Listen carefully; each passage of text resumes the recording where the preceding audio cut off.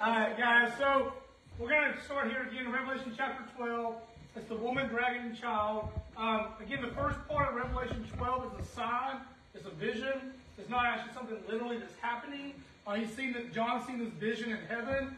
So the rest of chapter 12, until we get to a certain point, is also going to be this vision. So the first thing that John sees is a woman with a sun on her head, a moon on her feet, 12 stars on a crown on her head, and she's giving birth. It's a crazy, weird sign to think about. You're in heaven watching this. You know it's not literally going to happen, but still seeing that vision is pretty crazy to think of. And I'm going to explain what this actually represents, because although what's happening is not literally going to happen, it does represent literal events that will happen. And so, as we go on here, the woman actually represents Israel, the country Israel. Okay? And this first part of Revelation chapter 12, it actually parallels to a verse or a story in Genesis 37.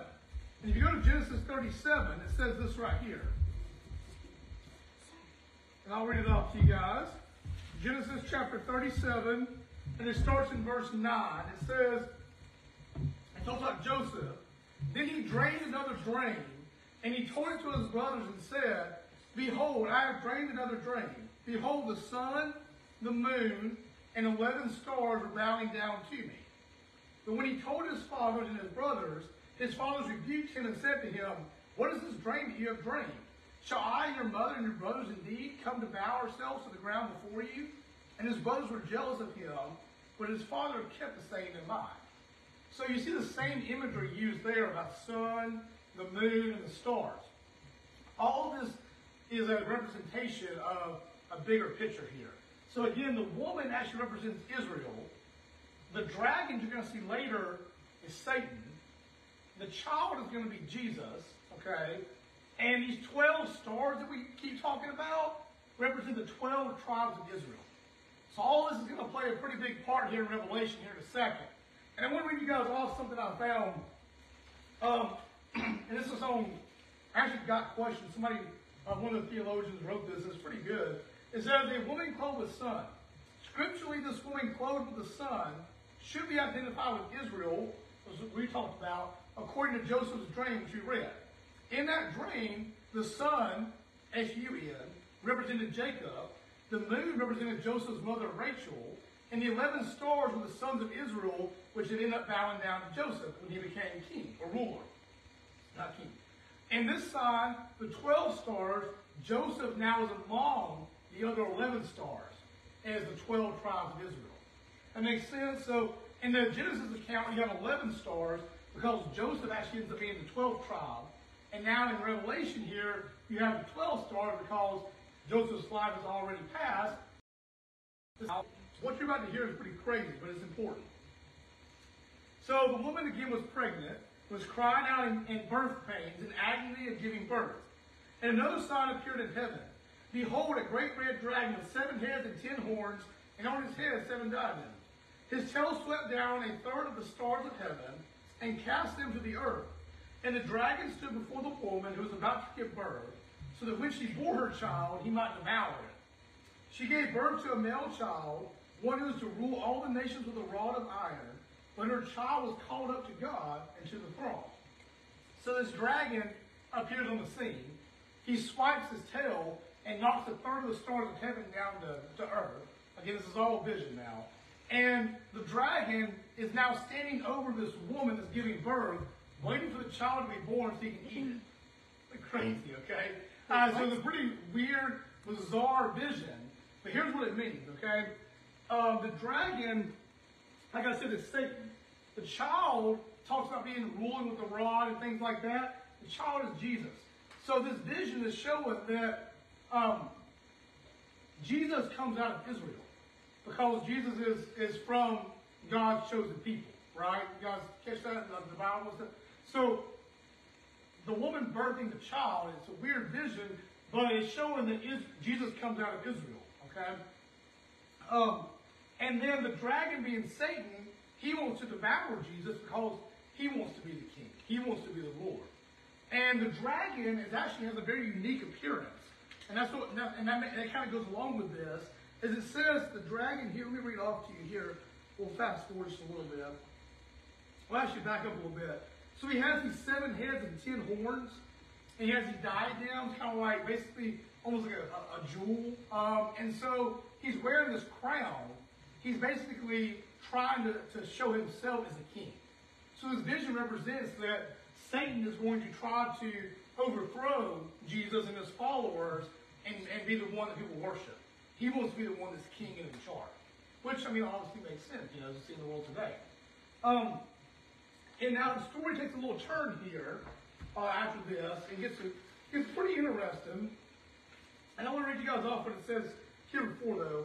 It says, the crown represents his presumptive claims of royal authority against the true king, which is Jesus. Satan, his whole life, desires to be a king. That's the whole reason he got thrown out of heaven in the first place, was he tried to overthrow God, and he got kicked out. And so this whole time, he's trying to become a king, even though he knows he's going to get defeated. And so from a similar description given in Daniel, it's actually clear that the revived Roman Empire is now in view. Now listen to this. The 7 heads and the 10 horns refer to the original 10 kingdoms, of which 3 were subdued by the little horn in Daniel 7:8, who is to be identified with the world ruler of the Great Tribulation, who reigns over the revived Roman Empire. So this vision with the 10 horns and stuff, that's not just their random number. It represents the original 10 kingdoms of the old Roman Empire. Because you guys have probably heard before, this new revived Roman Empire comes into power. They might not be called the Roman Empire, it could be called whatever, but this new government comes in charge. And it's saying at this point is when you're going to see this new government basically being established, and Satan's going to come and try to be the ruler of this government and convince people to follow him over Jesus. And that he's the Savior. He's going to save people from this tribulation. That makes sense? So it's pretty interesting turn of events. Now, after this, it goes back to the woman in verse 6. And this is when the story really gets interesting. It's already really interesting, but to me it really takes off right here. And there's a lot of cool things to pull from it. So in verse 6 in chapter 12, it says, and the woman fled into the wilderness, where she has a place prepared by God, in which she is to be nourished for 1,260 days. Okay? So really odd. Again, in the Bible, one thing that's important to note, when there's numbers, typically they represent something. So almost 4 years. It's good, yeah. So 1,260 days is not just a random number again. Most of the time when you see a number in the Bible, it's there for a certain reason. So this many days is actually 3.5 years. The tribulation period in total is 7 years. So this event is taking place halfway through the tribulation period.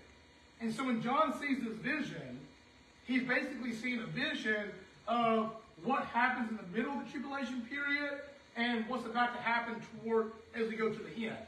And so Satan actually becomes in power in this revived Roman Empire about 3.5 years into the tribulation period. So it's kind of a long time. But at this point, you got to think, out of all things we've heard so far, these people are going to be hopeless. They're living on earth during this time. They're going to be depressed. They're going to be lost. There's bad things happening every single day around them. And so this is the perfect time, because everybody's really weak and vulnerable, for Satan to come and take charge. And to promise like stability and comfort and joy and love and wealth and money and whatever he wants to promise. And people are more than likely going to buy it at this point and begin to follow him. And his following becomes very, very large, obviously, after this. It's the same thing is true in our society today. People take advantage of those that are weak. And Satan takes advantage of us when we're weak as well. When you're down, Satan's that boy that kicks you while you're down. Because he knows when you're weak, you're tempted to go away from God, to turn to other things, to go into sin. And so when these people have suffered 3.5 years in the tribulation, it's been when Satan attacks, when they're weak and they're vulnerable, and they're more than likely to follow him. So just think about that kind of corruptness that's happening as well. So verses 7 2:11 says, now catch this, okay? Now war arose in heaven. Michael and his angels. Michael? Yeah. Archangel Michael, that comes into play here. Michael and his angels fighting against the dragon. So you're going to have a heavenly war take place between Satan and Michael. Not God and Satan. Satan and Michael. Now here's what's interesting, okay? This is pretty crazy. This would be a pretty epic movie. Someone's make this one day. But it'd be hard to get it biblically accurate, so I get why I'm not doing it. But it says, Michael and his angels were fighting against the dragon, and the dragon and his angels fought back. But he was defeated, and there was no longer any place for them in heaven. And the great dragon was thrown down, the ancient serpent, who is called the devil and Satan, the deceiver of the whole world. He was thrown down to earth, and his angels were also thrown down with him. And I heard a loud voice in heaven saying, now the salvation and the power and the kingdom of our God and the authority of his Christ have come. For the accuser of our brothers has been thrown down, who accuses them day and night before our God. Now, very interesting point here to make. Wait, what happened to Michael? So Michael is considered like an archangel in the Bible, like one of the angels like in the highest of power. And I'm not an expert on this. We talked about angels before, but there seems to be a rank of angels where there's some angels that are higher ranked than others and have different positions in heaven than others do. And so Michael is pretty much the highest position of an angel you can be in heaven. But if you think about it, Satan was what before he became Satan? You might know his name? He was Lucifer. Lucifer was considered the most beautiful angel before he became Satan. He was highly, highly adorned in heaven as far as like his kind of power and what he was, until he decided to turn against God. And so Lucifer is of the same kind of power that Michael has. So Michael's as far as replacement? as far as this I think there's many archangels, like many kind of, but he's kind of the same kind of power as Michael. And so Satan knows he can't defeat God. That he's not as powerful as God. He knows that. So he goes after this archangel Michael in heaven and tries to attack him. And the other fallen angels also do this. And there's this heavenly battle, a spiritual battle that goes on between Michael and Satan. And Michael and his armies are the ones that end up winning this battle. And when they win this battle, they throw down the dragon and the ones that follow him to earth. And now what's important to note about that verse there, it says that after this, Satan is locked out of heaven. Satan can no longer go back into heaven. Now here's what's crazy. Is this the future or the past? This is in the future. Here's what's crazy to think about this. I did some study on this. If you look throughout the Bible, there are times where Satan appears back in heaven. Think about Job. You know, in the book of Job, Satan talks to God. And he says, if you do this to Job, then I'm sure that Job will leave you. If you take away his wife, his kids, or take away his kids, you take away his livestock, his wealth, you put swords on his body, Job's not going to honor you. And God says, you know what, Satan, I'll allow you to do that to Job, because I know Job's still going to follow me. And in the end, Job does do that, and God restores his wealth and possessions, and he has more children and things like that. So, right now, and up until the end times, Satan does still have an access to heaven. He can still. He can't have any bad stuff. And so, what's interesting though is because if you remember, if we get to I was talking about heaven, you have that kind of like the paradise place, and then you have the ultimate heaven that's opened up later on in Revelation. He can't have it. So yeah, so he won't be there at that point because he's locked out before he gets to that point. And so Satan goes in front of God and accuses people and tries to basically convince God that they're not worthy. You know, Aaron's done all these terrible sins. Bradley's done all these terrible sins. He's not worthy of you, and you know you can't use him. That kind of deal. And God still allows him to do that right now. He doesn't totally ban him right now, but he is at this point. At this point, God officially kicks him out of heaven for all time's sake, and he can never go back in. So that's an important point to note. What's also important to know is think about if you're Satan, okay? Satan's a dragon, right? So yeah, think about if you're Satan, and you know your time is about to end. You just got kicked out of heaven for good. Now you can't even go in front of God and talk to him and try to convince him that, his people aren't really going to follow him, and he can't really use these people. Although you got to think he's never going to convince God and sway him, but he still tries. He tries for centuries. So now he can't even talk to God anymore, and he knows his time on earth is about to end as well. So if you're Satan at this point, you're pretty mad, and you also have an urgency about you that I've got to take as many people down as possible because I know my time is short. And that's why when you see too in this tribulation period, why it gets so bad so quick. Because Satan's trying to take down as many people as possible before he knows that the end is eventually going to happen. Yeah, why? So, if he can, try and overthrow or sin in paradise, isn't that technically anybody that goes to paradise could theoretically sin and get kicked out? It's interesting because the spiritual, I'm not sure on that one, because the spiritual realm, like the angels, the angelic beings, are not the same as the human beings, and so I'm not sure if it.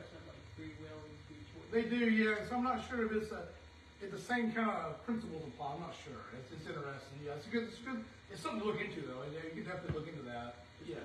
So he had free will to choose to do all that. So couldn't he repent then? Yeah, and that's something that's really interesting because and that's a great point. So she asked if Satan could have repented, because he had free will like humans did. I mean, he still has time technically, but it's already written. No, it's true though. So Satan could have repented. I mean, he didn't, honestly. He's not going to. But at the same time, God didn't send Jesus to die for the angels. He only sent Jesus to die for the humans. And what's interesting about this is this. It's really crazy now. If you think about this, it's kind of blow your mind. In Genesis, God claims that we are his most prized creation. We are God's most treasured creation. Not the animals, not the angels that came before, not any of that. Humans were God's most prized possession because we're the only thing that's actually made in God's image. Everything else is not made in God's image, although it may have characteristics that God gave them. Nothing's made in God's image but humans. And so later on in the Bible, it says because God loved us so much, humans, he sent Jesus to die for us, so if we repent, we can still get to heaven. But angels didn't have that same kind of grace from God. And you think about, well, that's not really fair. Well, technically, God didn't do it for us either. Because God is just, he can make the rules, and if you sin against God, like we've all done, we technically deserve hell too, in separation from God. But God loved us so much that he gave us another chance through Jesus. And so we can put our faith in him, we can still get to heaven. But no other part of creation has that same kind of grace. That makes sense? So, Interesting to think about. Yeah, it's very interesting to think about. The dragon. What was the thing about the pregnant woman giving birth to a dragon? Oh, she gave birth to a child, and the dragon was trying to kill the child. So the pregnant woman because was... the child was going to rule over the new Roman Empire? No. The child was just representing, the true ruler, which is Jesus.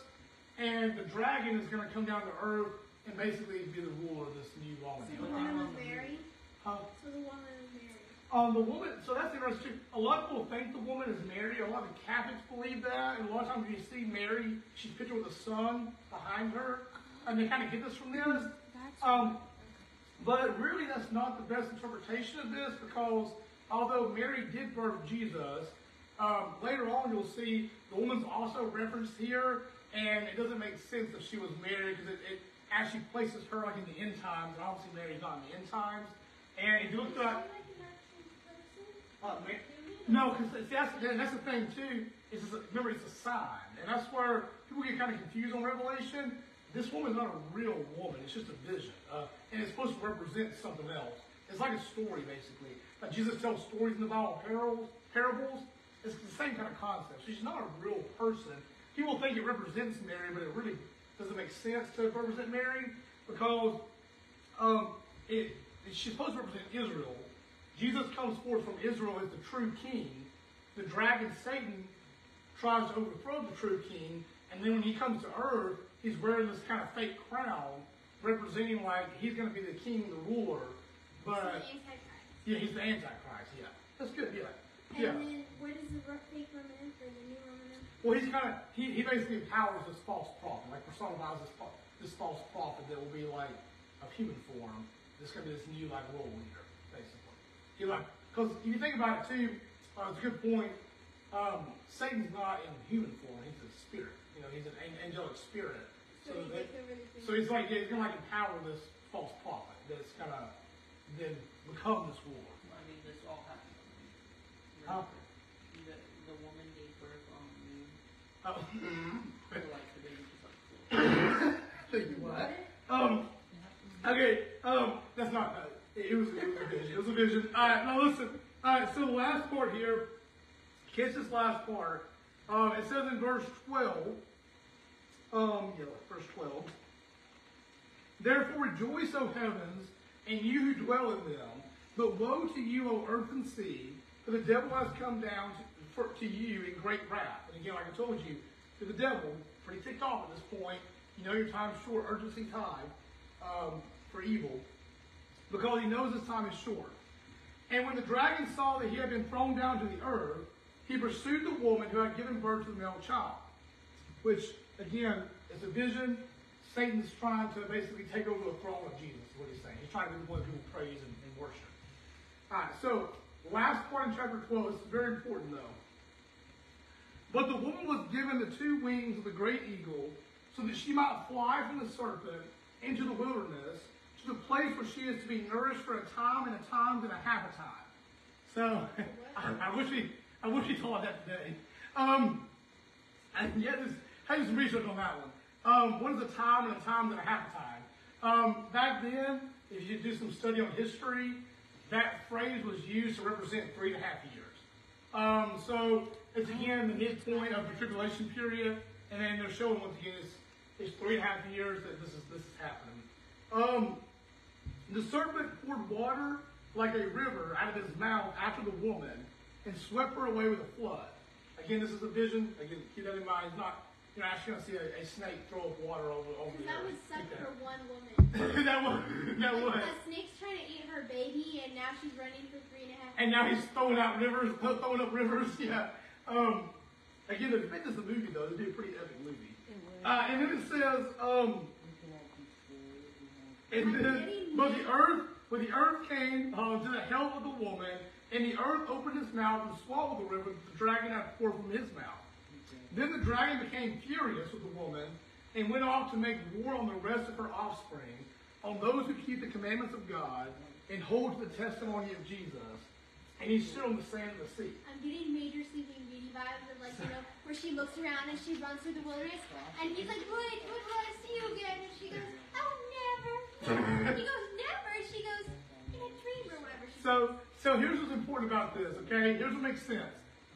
When the woman is running away, again, the woman's Israel. So it's like, it's God's chosen people.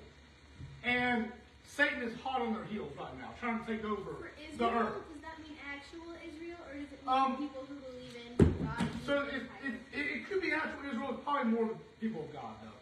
God's people. Like God. So during this time period, those that are on earth, God's chosen people that are here. And God, people that have given their life to Christ in the tribulation period, those that are trying to follow him now and things like that. At least the Muslims will fall for it because they believe the last prophet was Muhammad. That's true. So listen though. So Israel is fleeing. Satan is on their heels. Okay, and when the water is spit up like a river trying to drown the woman, what happens? The earth opens up and basically makes the water fall down into the earth, and the woman is safe for a time. What God is trying to show us there is that for a certain time in the tribulation period, he will protect his people from this harm. The water protected her? The water protected her? The earth, like swallowed up the water. And that's showing God's protection of Israel. Now here's what's important to note though, and if you got to remember some of our earlier lessons of Revelation, eventually God releases his hand, and basically all of the people on earth feel the wrath of this tribulation. Okay? But for a time, God puts his hand to protect the people that are his chosen people from some of the things that are going to happen in the tribulation. And so this is kind of a foretelling again, a vision showing that even though Satan will try everything he can to attack God's people, if God's hand's upon his people, he can't hurt them. When God removes his hand is when he allows Satan to hurt them, which again, eventually, you'll see that. Also, what's important to note here, and I'm going to read it off to you here. I found this pretty important. It's in right here.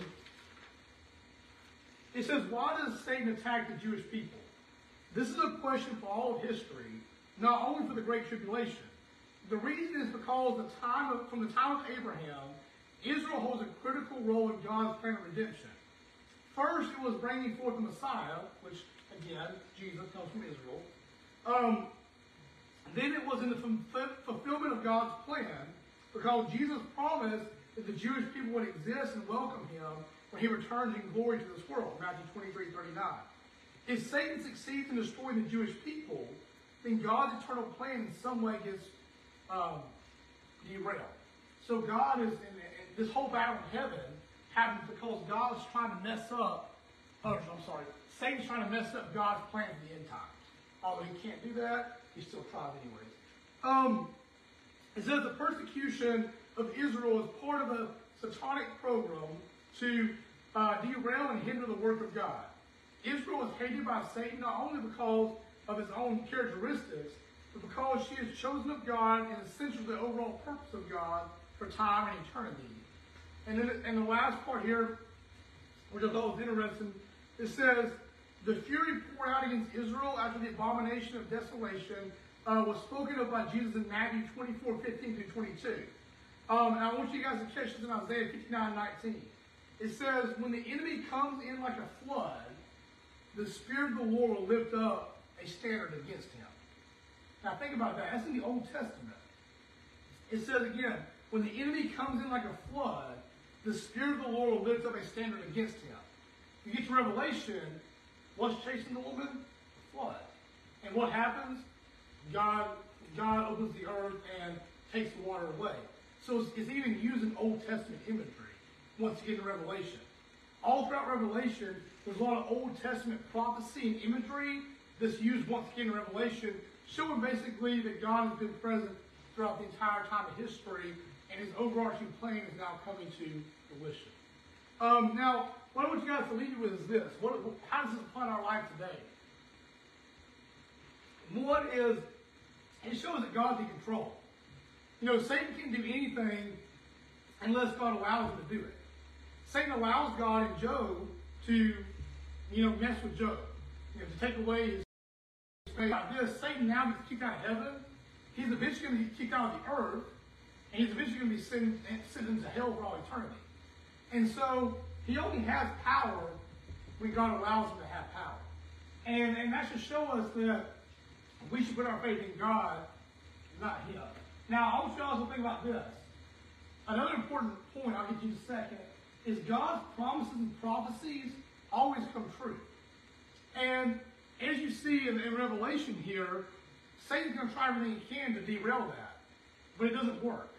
And God's ultimate plan and his prophecies and his promises all throughout Scripture, every single one of them eventually comes true. I want you guys to hear a story here about the book of, I think it's Isaiah. I got that right. Let me make sure I have that right. Yeah. So, anybody ever read the book of Isaiah, or part of it? Some people read part of it. The book of Isaiah is full of prophecy. If you want to go back and read a really interesting book in the Bible, in the Old Testament, read the book of Isaiah. It's full of prophecy.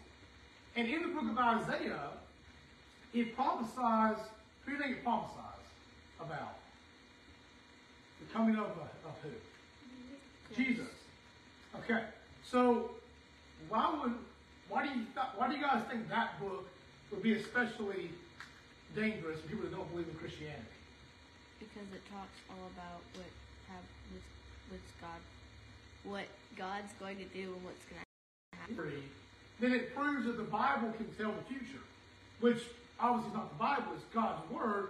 So it shows that God really did, give the words to these men that wrote this. So if people can prove Isaiah is wrong in any kind of way, then it kind of boosts their claim toward Jesus as false. Wait, so But- the prophecies haven't happened yet? No, the book of Isaiah they have, yeah. So that in Isaiah prophesied the coming Messiah, Jesus. So if that happens, which we know it does, then it shows that God's word is reliable and it's true. And that God's word, because Isaiah was written hundreds of years before Jesus came to earth. I want you guys to think about that, okay? I want you guys to think about this. Look, Isaiah prophesied that a baby would come forth from a virgin. Okay, now back then, even that's weird back then. Like, who's going to read that and be like, oh yeah, I'm sure that's going to come true. Hundreds of years later is when you get the virgin birth in Jesus. So if Isaiah can be proven as true, it really puts a lot of validity on the Bible. So there was this group in Germany, probably about 60 years ago now. I feel like the closest to the Antichrist we've had is like Hitler. Probably. Or So listen to this. Or Stalin was bad too. So in Germany back in the day, though, I think it was around the 1960s, there was this group that said that the book of Isaiah was actually tweaked over time, and some of these prophecies in Isaiah were actually written hundreds of years after Isaiah's death. So Isaiah wrote the first part of Isaiah, but then somebody else came in later on and finished it off after Jesus was born to kind of make the Bible look like it prophesied this. That makes sense? So they made all these claims, had all this so-called evidence, and this theory was out there for quite some time. What's pretty crazy though is that God's never going to be ultimately mocked. You can make fun of God for a time, but eventually God's going to win in the end. You might remember the Dead Sea Scrolls. No. Yes. So the Dead Sea Scrolls get discovered in the late 1900s. You want to know what scroll was in complete form? Isaiah. The scroll of Isaiah. In the Dead Sea Scrolls. And in the entirety of the original scroll of Isaiah, it has the prophecy of Jesus in there. That's And so, pretty crazy to think about because, I mean, those people had the so-called evidence or whatnot for these claims, and if you lived back in that time period, well, it was pretty easy to believe that. And the devil's the master of deception. But if we realize that God's promises and promises are always true, even though they may seem elaborate, and things, God will give us stuff like that over time that reassures our faith in Him. So like scroll, that's like the original Bible, right? That's Yeah, like what was actually written like back on like the original scroll of the How did they Empire State. survive so long? Yeah, like if you do some, I don't go into it all today, but if you do some studying back then, what they wrote on and stuff back then, it's amazing how it preserved over It was, time. Like papyrus, I they think. took, a papyrus plant or whatever, they took it and they would weave it together and then press it and let it dry, and it would dry as a much stronger piece of paper than what we use today. Gotcha. Yeah, I heard something like that because like, if you look at this scroll of Isaiah that they found, you can do some research online on the Dead Sea Scrolls. It's not in pristine condition. Like, I mean, it's definitely, you can see it's been worn over time. But yeah, it's amazing how much it preserves. Whenever you say, Did they put it in a museum or something? I think so. Yeah. whenever Bradley says that it was like the full scroll, he means like it was a puzzle.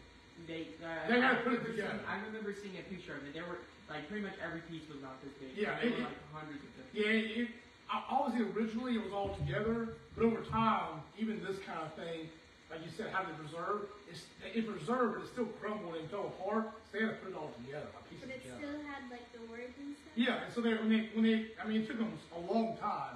When they eventually pieced it all together and read it in its entirety, it had the original prophecy of Jesus Maybe in in there. Hebrew, so they don't. Yeah, they had interpreted obviously. It wasn't in English, yeah. Yeah. I have a question. Uh-huh. So Mormons believe that they have magical golden tablets. So like, I don't know, I'm just wondering about the validity about it, or like, if it's made of real gold or not. I feel I mean, there could be some golden tablets back in the day, but as far as like, I know what you're talking about, as far as like the magical golden tablets, there's not really any evidence that that's true. if it was from God himself, it would be like gold, and I don't know. When you think about this too, which is interesting because Like the Muslims will claim like they have these gold tablets revealed to them and stuff like that, Muhammad did. But you think about God in the Bible, most of the time, when he reveals himself to people, it's not in some kind of elaborate, crazy fashion. Like, it's not showy like that. Jesus came in riding on a donkey. He was born in the manger. It was never about being flashy and showy. It was more about like, hey, just trust me, have faith in me. And so that's kind of an interesting point too. The last thing I want to go over here is that evil's reign is very short-lived. Satan even knows his time is short. And so, yeah, you can go against God's plan. You can live ways that are contrary to the Bible, but it's only going to last so long. Eventually, you're going to lose in the end. Eventually, it's going to turn into ruin. And so, decide today who you're going to live for, and live for the one who's ultimately in control, and the one that will ultimately bless us with eternity if we give our lives to him. So let me go ahead and pause.